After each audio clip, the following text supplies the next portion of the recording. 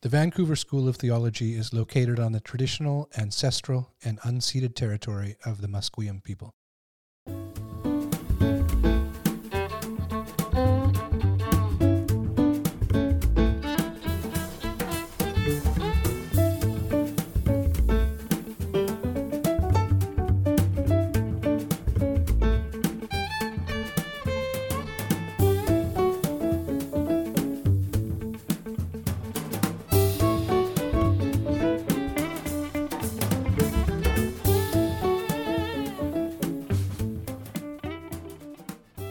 Welcome to Bruderholtz, the podcast of the Vancouver School of Theology.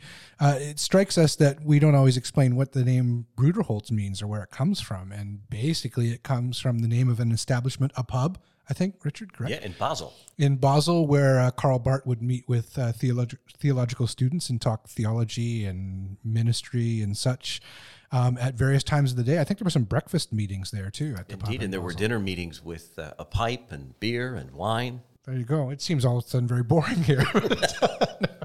No, we're pleased to be here and pleased to be here with the principal of VST, Richard Topping. Thanks so much, Todd. Today we're welcoming Dr. Mari Jorstad. Mari began at Vancouver School of Theology this past summer, July the 1st, and so she is in her first semester at our school, and we're so glad to have her. She's our dean. She does research. She's a biblical scholar. Her research focuses on ecology, land migration, and belonging in the Hebrew Bible. She's been educated here in Canada at the University of Toronto, and she did a PhD at Duke, where she studied with Ellen Davis. She's published in the area of the Hebrew Bible and environmental ethics, and she comes to us from the Keenan Institute, where she was a research associate at Duke University. And we're so glad she's with us. I'm glad as the principal that I have someone who has come to work at the school who's an excellent administrator. That means a great deal to me and to our school. So welcome, Mari. Thank you. Mari, the first thing we wanted to ask you about is how long have you taught? Because I know you've taught elsewhere before you came here, and why do you do it? So I don't know exactly how long I've taught because I don't quite know what to count, but maybe somewhere between 6 and 8 years. And mostly what I've taught is Hebrew. So I've mostly just taken students through that like panic-stricken first Hebrew class. And I also, Richard sent me questions ahead of time, and I thought, why do I teach? But I realized I don't know the answer to that because I've never really had to answer it for myself because it just seemed like a good thing to do. Like I enjoy it. So it's never been something that I felt like flossing, for example, I have to give myself a reason to do because if I didn't have a reason to floss, I definitely would skip it. But teaching just has mostly been enjoyable aside from the odd class that didn't go too well, but that happens in anything. But I think the bit that I like most about teaching, if I was going to justify it to myself, is those moments where you discover things together. And again, since I've mostly taught Hebrew, it's usually very boring grammatical stuff. But that sense of like, I have no idea what's going on here. And then like together with a group of students, you figure it out and you feel like you've had an adventure. Again, it's a boring grammatical one, but that's also exciting. And then suddenly you understand something you didn't understand before. See the lights go on in their eyes a bit. And in my eyes too. What is particular, like when you say what you've taught is Hebrew, there would be particular things, and you mentioned grammatically and such, some of them. But what is it that would draw students to learn something like Hebrew? And then what for you are those moments where like, oh, I'm really glad I'm teaching this? Well, a lot of the students I've taught Hebrew have had to do it for ordination. But then there's also the students where you're like, I think you would enjoy Hebrew. And they're like, really? And you're like, yes. And in some ways, those are the really fun students. And like, for example, I had one student who took Hebrew entirely voluntarily, and she wasn't great at it. Like, she wasn't one of those students who just like got everything immediately and did perfect on her quizzes and stuff. Like, she struggled, but she loved it so much.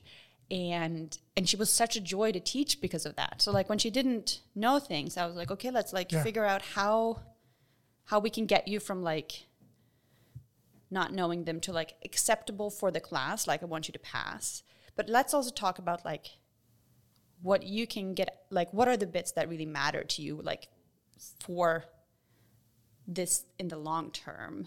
You're going to forget most of Hebrew, is the reality. So like, let's make sure that you remember the bits that really matter to you. And that was just, it was so much fun to teach her. So her excitement kind of overwhelmed the frustration.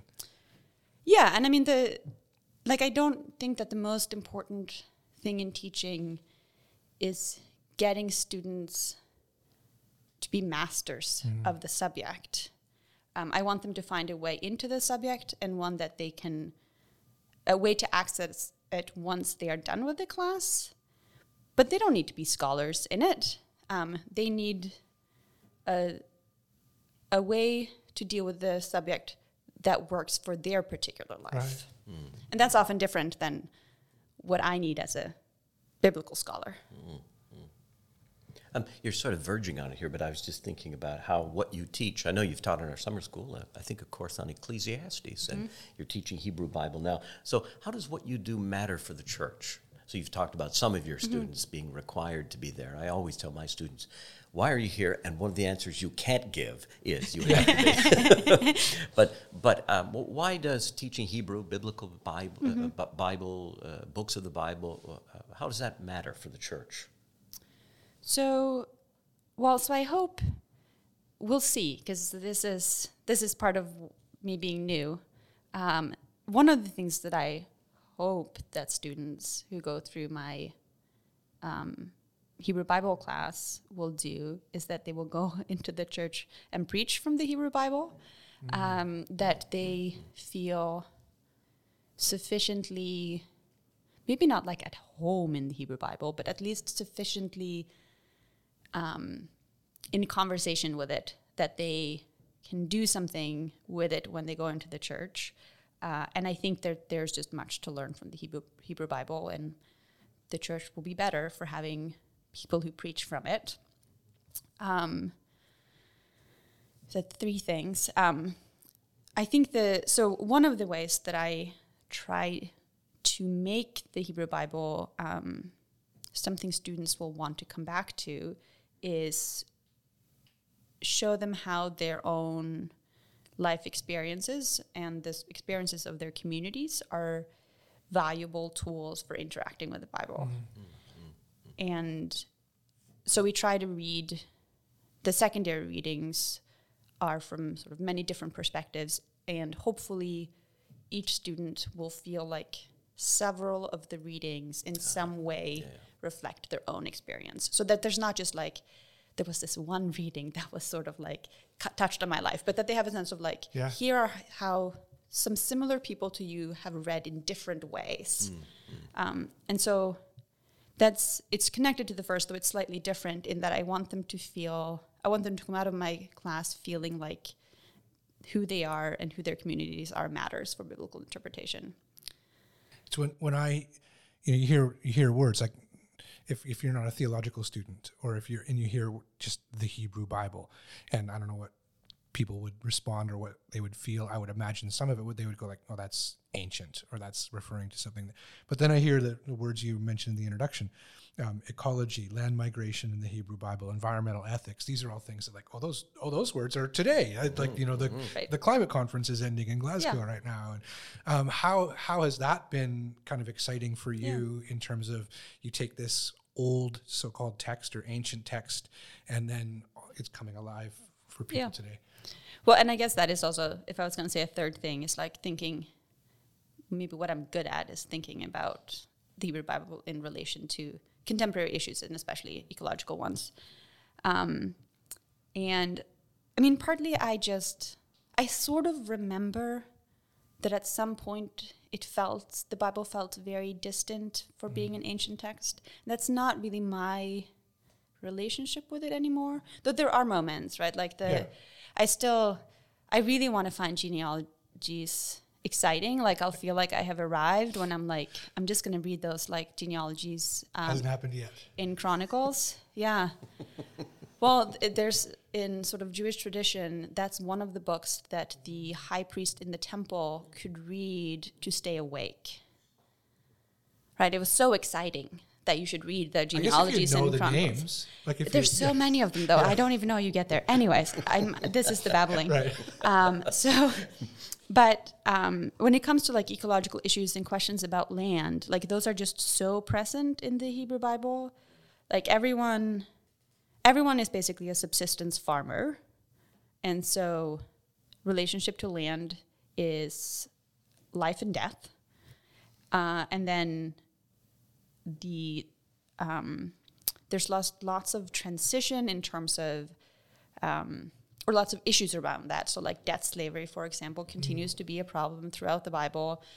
And that relates both to, right, like you can become a slave because you're in debt, but also your land basically also becomes enslaved in the sense that you no longer have access to it. So they're dealing with lots of ecological-like issues. And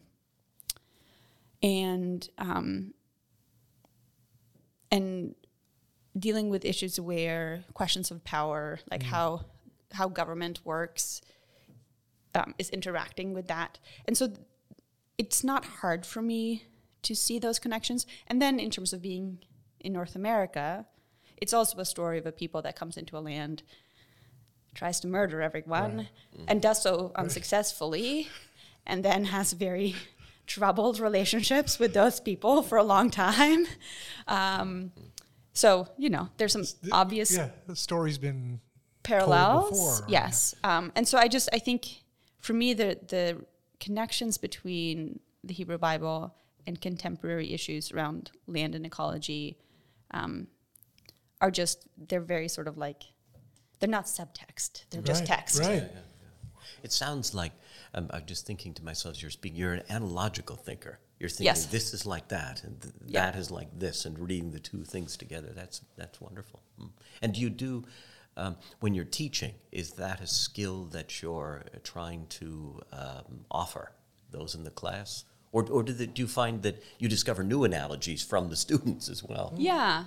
Well, I mean, one of the, I'm trying to remember what the text was. I mean, sometimes you just realize sort of like the ecological issues are really the text, like they're just very accessible to me. Sometimes you realize other issues are very accessible to students. So for example, we were reading Ruth, and one of the articles we read about Ruth says that the word for marriage that's happened right at the beginning of Ruth is unusual.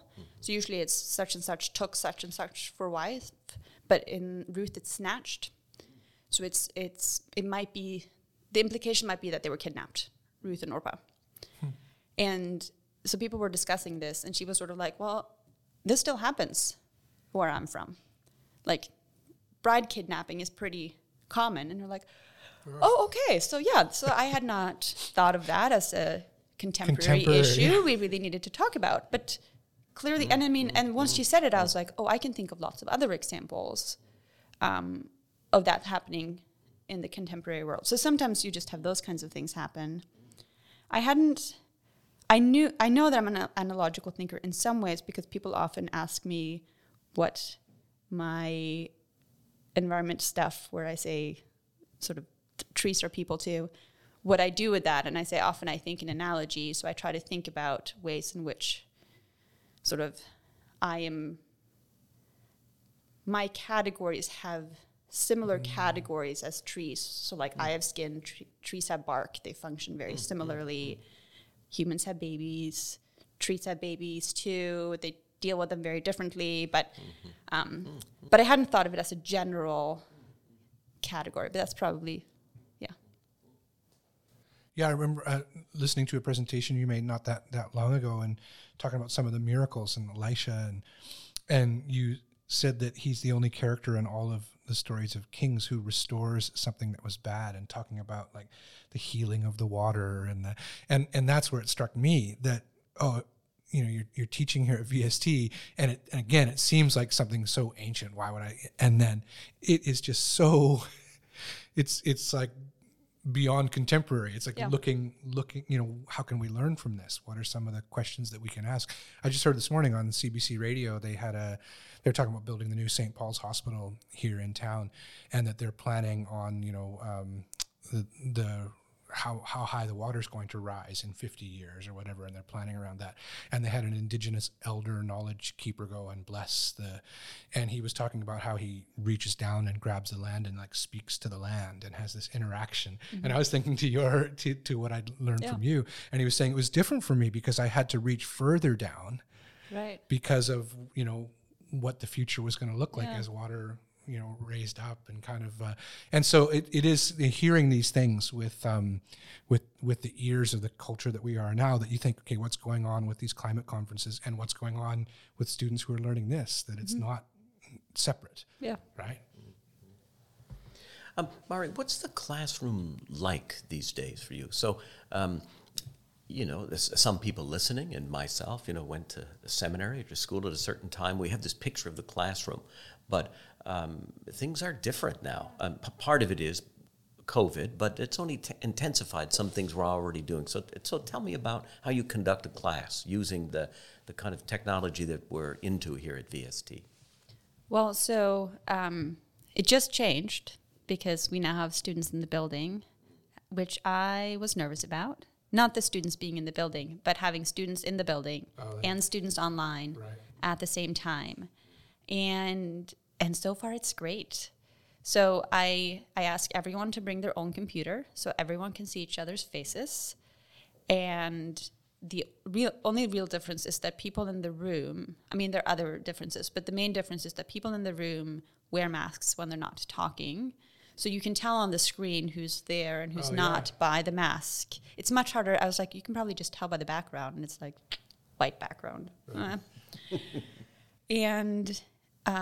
And then I try as much as possible to do small group work and things like that in groups that mix people who are in the classroom and people who are online. Because what I was really nervous about was that basically I was going to be teaching 2 classes at the same time. So like one that was online and one that was in person, and that I was sort of going to have to choose who was going to have the good experience. Who do you address?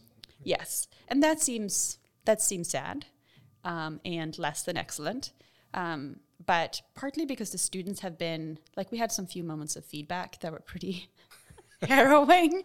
But the students have just been really sort of charitable and cheerful about it. And, I think everyone would love not to wear masks, but they've just been really willing to try things. And so, I think that is one of the big differences from what I experienced as a student, is that there is both an online community and but then I also think a lot more students are working while doing school. And that both means having to be more flexible about some things, and like students are just juggling tons of things. But it also sometimes just makes the conversation richer because they have all these other things going on in their life that they bring with them. Not that students didn't before, but... Yes. And you get to meet their cat and some of their children. Now, you're new here, newest faculty member, okay, and you've taught in other places before. What have you experienced so far as unique to VST, the culture here? And the principal is listening. It's just terrible. Yeah. It's just a dark place. Part of why I think the going back to students being in the classroom has gone so well is the students are just really, I feel like, committed to the classes. Well, at least mine. I won't speak for the other ones, but I think it's the students. I don't think it's me. So, and it's just a very, I feel like, positive student environment as I experience it so far. It's possible that they're all just like putting up a front and, when they sign off, they're like, oh, it's the worst. And so far it just is like genuinely nice place to be. And maybe I'll find the dark secrets later, but I think especially because, and this was like no one's fault as far as my unit went, but where I worked before, we were on a hiring freeze, and just from sort of natural attrition, several people quit. And so we were down to 30% of our staff by the time I left. So you're just carrying way bigger load. It was very stressful on everyone. And I know, there are people here who carry 2 big loads too, but it's not the same pants on fire all the time. And so it's just been, I've very much appreciated sort of getting to land in a non-crash landing fashion. At least that is how I experienced it. No crash thus far, and you feel like you can teach here, which seems to be what does interest you. I can even hear it in that's it's good. I mean, I can speak to that as well from the feeling of being here, and the same thing with the students. And a lot of students I take a class and don't know the students, and now online, and then you see them in person when you're at a campus or something like that, and that energy is there. People are like, hey, this is something really great that I get to do, and I'm into this, right? The other side of it is we're all in a pretty unique time, and you've come in a pretty unique time to another place to begin your work here. What are some of the challenges? And I've written here, what are the biggest challenges that you face as a professor of Hebrew Bible? I was interested in your comment about preaching from the Hebrew Bible, which seemed to, the unspoken piece was that people don't preach much from the Hebrew Bible. I mean, they don't. but I mean, apart from that challenge, and speak to that if you'd like, what are the other challenges or big challenges that you face as a professor that perhaps other professors face or are unique to you? So, I mean, this is maybe not, I enjoyed this challenge, but I think often, well, part of the reason people don't preach the Hebrew Bible, but also just part of people's general relationship with it, is that it is sort of violent and brutal. And that's true in all sorts of ways. Though I also think it's true of the New Testament too. Like I've pointed out to the students that there's a sense of damnation in the New Testament. I think there's all kinds of questions about how you read that, but there really isn't damnation in the Hebrew Bible. Everyone goes the same place. Like there's no sense of hell. But I think dealing with that sort of knee-jerk reaction, like there's nothing here to learn, or that we are somehow more enlightened than ancient people and also have more nuanced feelings. And so I think part of what I try to do is to show that these are texts from like full people with like emotional and ethical lives that are as rich as ours. And there are things that they did that horrify us. There are things that we do that would horrify them, and not necessarily the things that like show up in culture wars, but like how we treat our cattle would absolutely like stun and terrify them, right? Like that is, or the fact that we have real estate. Right? Like ancient Israel didn't have real estate. You could kind of sell buildings in cities, but all other land you could not sell. So, that we are different, but we are not like better, and that part of that makes the text something we can learn from in the differences, and in the texts that I think are sort of genuinely horrifying, that they can help us reflect on our own also serious shortcomings. You said you like that challenge. Yes. There's like, because you can There's the fun of it. Yeah, to take a perception that somebody's walking in with and then go, well, hang on a sec, let's take a look at this. When you say there's a lack of preaching from the Hebrew Bible, do you mean that particularly just like people aren't speaking from that part of Scripture, as they would say, or that the way in which they're doing it is problematic? Or both. Or both. Well, I mean, so I should say that the church I just came from there was quite a bit of preaching from the Hebrew Bible. So in some ways, I don't have immediate experience of the shortcoming. I certainly have heard, sort of like sermon series on like Moses as an exemplar. And I think, or David, it's so worse with David. And I think that would be an example of like preaching that just isn't very good. Right.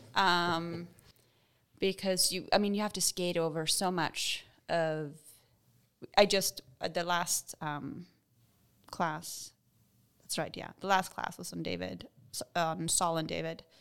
And, once you start looking at David's story, it's like, oh, I don't want to be like him. I don't think I'd even want him to be my friend. Like, this person is kind of awful. But there's also good things about David. But a sermon series that is about, like... a man after God's heart. Right. Four ways you can be... Four.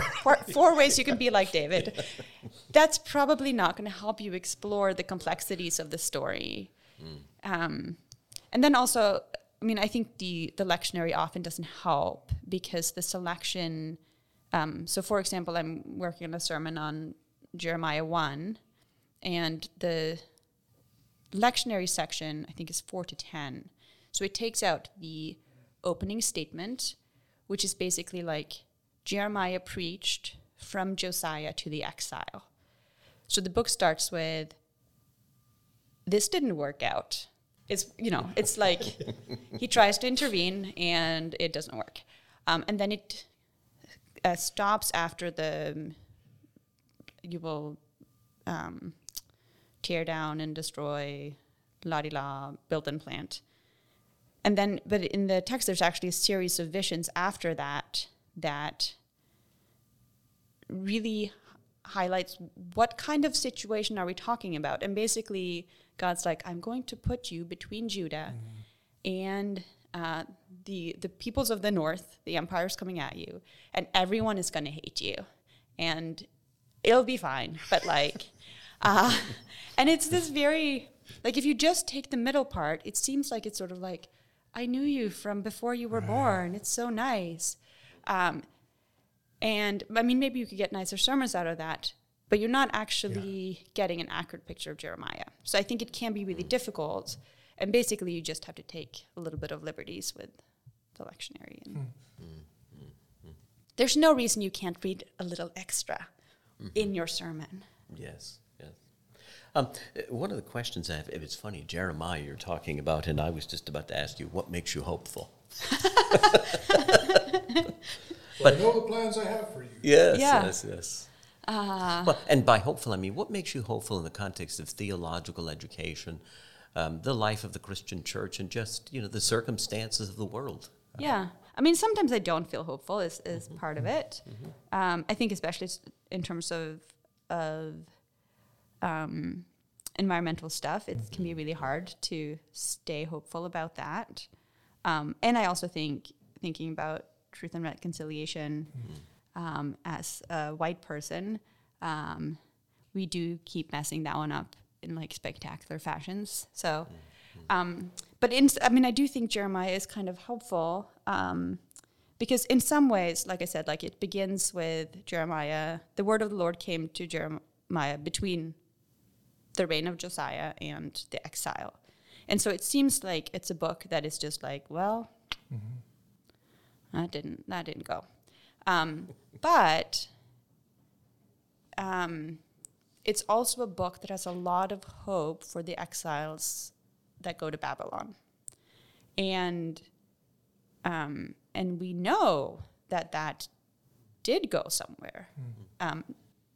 Like both there are Jews today, and that is why there can be Christians today. And also the Babylonian community produced the Babylonian Talmud, one of the most important texts in Judaism. And so, like, that gives me hope in the sense that, like, we're not at a point where I think we are trying to avert crisis. So, like, settler colonialism has happened. We are in that crisis. and climate change is also a crisis we're in. Like there's no scenario in which climate change isn't happening. Like that boat, it's gone, left. And I think Jeremiah is a book where you are in the crisis and you have to sort of like figure out where to go from there, rather than like there's a crisis coming, let's see what we can do so we don't experience it. Yeah. It's a good book for people in the midst of a crisis. Yes. Or two. Yes. Yeah. Yeah, I can see why that's hopeful, right? That's like you can't avoid the thing that you were hoping wouldn't happen to some degree has happened. So now what? Yeah. And that there's hope Yeah. there, even there. What a great example of those things that you teach, being able to speak to our times and past that. I also think it shows that just because something has happened and it wasn't averted, it doesn't mean that you're now off the hook. It doesn't mean that you're like, well, it happened, it's too late. Yeah. Oh no. Guess that one we're just gonna have to count that as a loss. That Jeremiah doesn't allow that kind of stance. And that, eventually Jeremiah goes to Egypt. Like he doesn't even go to Babylon. He goes with the wrong exiles. The people he's like, don't go to Egypt, you idiots. And then he goes with them. Yeah. And so there's also a kind of like unfailing commitment to people that in some ways Jeremiah thinks is making all the wrong choices. Wow, that's hopeful. And then, for today. he dies and we don't know what happens with him. It's sort of sad. It's funny to finish the hope question. Yeah, he dies. And they didn't live happily ever. Well, you shouldn't have used Jeremiah as a segue into hope. No. That'll teach you to. But you did talk about, there are still Jews today there, and if without that there wouldn't be Christians. I mean, that's a really important point that you make there, to connect those communities in that crucial way. And I was thinking, and I don't mean like the only reason it's good that there's Jews is that there's Christians. No. We live in people survived, I guess is what I'm saying. Yes. But I think, the way you're putting it, and the importance of the Hebrew Bible. I mean, I just think of the legacy in Christianity of anti-Semitism, and I hear in what you're saying that what you're saying is mindful of that we are where we are with this legacy. And so even, the nomenclature, the Hebrew Bible, and connecting the communities, the central communities of the Hebrew Bible and of the New Testament, not in any supersessionist way, but that they are related, and this is important to keep in front of us when we do our work. Yeah. I think it's such a nice way of as we talk about people who would want to take classes at a theological school or that. And I think the three of us could all kind of probably relate these moments where you're reading or studying something that's really, really old, and you're not even always able to pinpoint why, but you're like, oh, this gives me hope for what we're facing now. And clearly, to me, having just met you, you are able to do that as I've seen you present and in your writing and teaching, and so I think that it's just another piece of some of the great things that are going on out here, and really want to I'm sure you've been welcomed already, but I'm really glad that you're here and teaching what you're teaching. And thanks so much for joining us for this conversation. Thanks so much, Todd, and thank you, Mari. And also thank you to Alice Williams, who is producing our program today. And Allison is a student at the Vancouver School of Theology, so we're especially delighted that she's producing the show today. Thanks very much. Thank you.